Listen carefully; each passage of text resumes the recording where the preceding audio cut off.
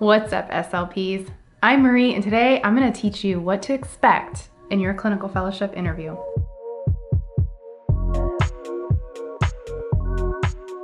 Now, this doesn't just have to be for your CF interview, but I've been getting a lot of questions specifically from CFs about what to expect as they apply for that clinical fellow position. You've just graduated, you've learned so much in grad school, and then you need to figure out how to interview.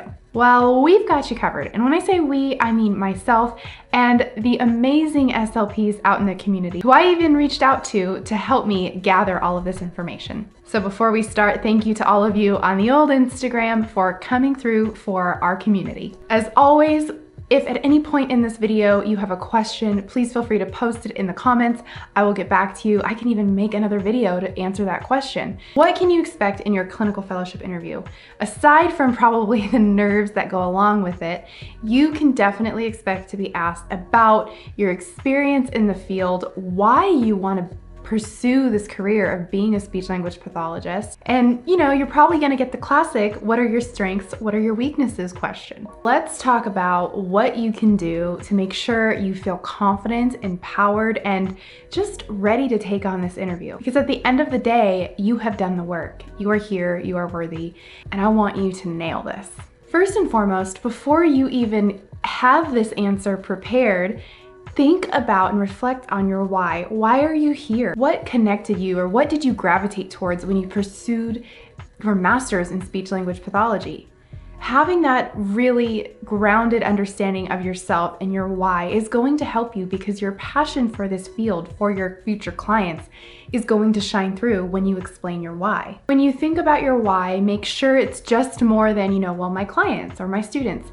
What are you passionate about? For instance, I know for me, when I explain why I'm a speech language pathologist, it's because I love connection and I love seeing the connection through communication, and I want my little ones to enjoy communicating and connecting with others in whatever form that is.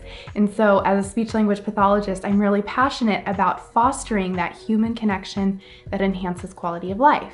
Think on those terms, what is your passion for this? And it can be even more specific. If you're passionate about the medical side of being a speech language pathologist, what is it? Are you passionate about working with specific populations, maybe trach patients or stroke patients or whatever, and why? Why are you passionate?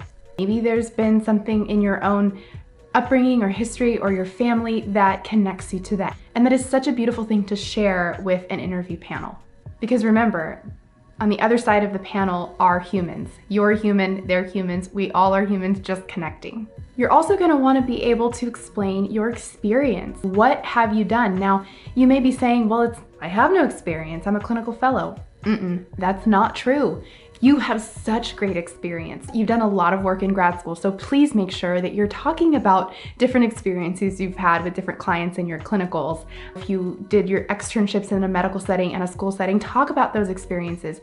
Those are all valid experiences that you've had that make you the SLP you are today and who you will become. Another thing that might come up in an interview is a question about your collaboration experience. How have you collaborated with other teams? How do you envision a collaboration team to be, and things like that. So just think about that in terms of, the importance of collaboration and what you lend to that collaborating team. Something you may not expect about an interview is the ability to ask questions. I remember in my interview at the very end, they said, well, do you have any questions for us? And I didn't anticipate that. And so I was trying to think off the top of my head. I didn't have anything good to ask. So here are some questions you can ask to help you get an idea of what to expect if you do get this job. If and when you do get this job. Ask about supervision. If you don't know going in that you might have a clinical fellow supervisor, please ask. And it's nobody's fault, but sometimes that's not something that's always worked out before they have a clinical fellow interviewing. That may be something that the group of SLPs decide later. And as the clinical fellow, that can be a little bit anxiety inducing to not know who your supervisor is, or to not know that you're gonna have supervision. In that interview, ask, do I have a supervisor on site? Do you have a supervisor lined up for me? When will I find out about having a supervisor? All those things. Make sure that is somewhere at the top of your question list. Remember, they're interviewing you, but you're also part of that interview panel in a sense that you're interviewing right back, because you need to know about this job and this facility. Another great question, ask about productivity levels. Now, as a school-based SLP, this is not something I am super well versed in. I do remember learning a little bit about this when I did my medical externship. So I know that this is something that more on that medical side you might run into as to, having that productivity and hitting certain amounts of productivity every day or every week. I'm not super well versed in it. What I do know is it doesn't work for me. And so if I was ever at a clinic or somewhere where they were judging things based off of productivity levels, I might not like it. So if you're not sure if a facility uses productivity or not, and you like it or you don't, just make sure you're asking what it's like. Maybe what the productivity minimum is or whatever that is. Now, as a school-based SLP, a big question I will always ask is, what is the caseload cap? At what number would I get support? In my district, there is a cap of students you have on your caseload before you get support from an SLPA. So that is something to ask when you go into that clinical fellowship interview in any situation, whether it's in the medical setting, whether it's a private practice, whether it is at a school. Ask about what the caseload cap would be. It kind of goes along with your productivity levels. And then also ask about, what kinds of support are given. Do you bring in more SLPs once the caseload gets higher? Do you give Mia-SLPA once the caseload gets higher? Please ask that question, because it needs to be on not only your radar, it needs to be within the facility's knowledge that you understand these things and that you will ask when you need the help. I know for me, having that support of an SLPA or being able to go to my district and say, hey, I'm getting overwhelmed, and them having that understanding and giving the support is really huge, because it does help me on the mental health side of things. It helps me stay balanced, and it helps me focus on my kids that I have on my caseload in that moment versus getting stressed out over the growing numbers. Some other great questions to ask. Ask about a materials budget. Ask if you are able to order materials or given a specific budget throughout the year to order materials. Ask about CEUs. Ask, do you have a budget for professional development that I get to utilize? Sometimes those are things we don't think about. I know it wasn't on my radar, but I'm really grateful that I learned after the fact that I did have that budget, especially because at the beginning of my CF, I didn't even know we had a materials budget, and I started ordering stuff on my own. The last thing that you can talk about in your interview that I didn't, and I didn't realize this was even an option, you can negotiate pay based on your experience. So you're gonna talk about your experience, and then when it comes up to the pay, that's when you can really bring that home. When you are asked about your strengths and weaknesses, a huge tip of mine is to make sure that you think of things that are really honest and true, and really promote that growth mindset of things that maybe if you have a weakness, let's say in time management.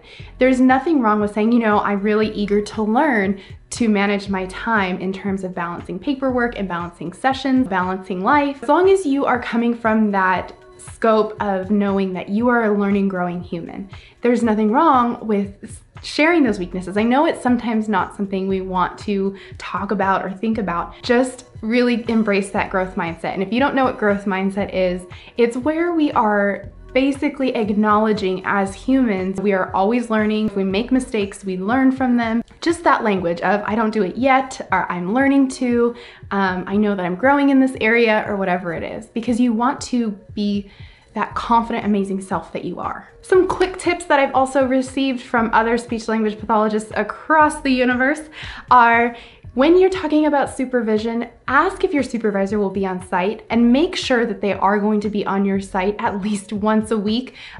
It depends on your state as far as how many direct supervision hours you need, but starting out as a clinical fellow, I know having my supervisor come to me once a week was super helpful. And so if that's not available, I would obviously ask and say, can we make that a possibility? Because I do feel that, to train on different, maybe paperwork things or clinical things, that having my supervisor here would be extremely helpful and supportive for me. Another tip, if you are still in grad school and you have the opportunity to intern at a school site or in the facility that you want to have your clinical fellowship in, if you already know that, try and make that your final internship. I know for me, that's what I did. I knew what district I wanted to work in. I did get an internship in that district. That was a really great way to build rapport with the district, with the special education department, to then help me in that interview because I already knew the programs. I was already aware of how IEP meetings were run in that district. And so that was a huge help just because I was familiar and I could talk to the people like they were my colleagues because they already were, in a sense.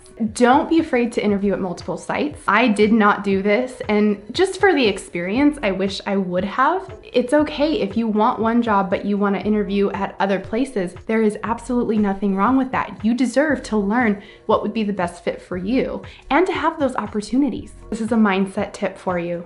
You're gonna be nervous. That nervous is great, it means you're humble, but something I have learned to do in moments that make me extremely nervous is to turn those nerves into excitement. Get excited. You landed the interview. You're landing your first CF. And it is something so amazing, something to be celebrated. And so as you're walking into that interview, I highly, highly, highly recommend you think about all the reasons you're excited to be there. You think about all of the amazing things you're going to do as a speech-language pathologist. I can't wait to share more with you. Again, if you have questions, comments, concerns, pop them in the comments. I will get back to you. As always, say thanks more. See you next time.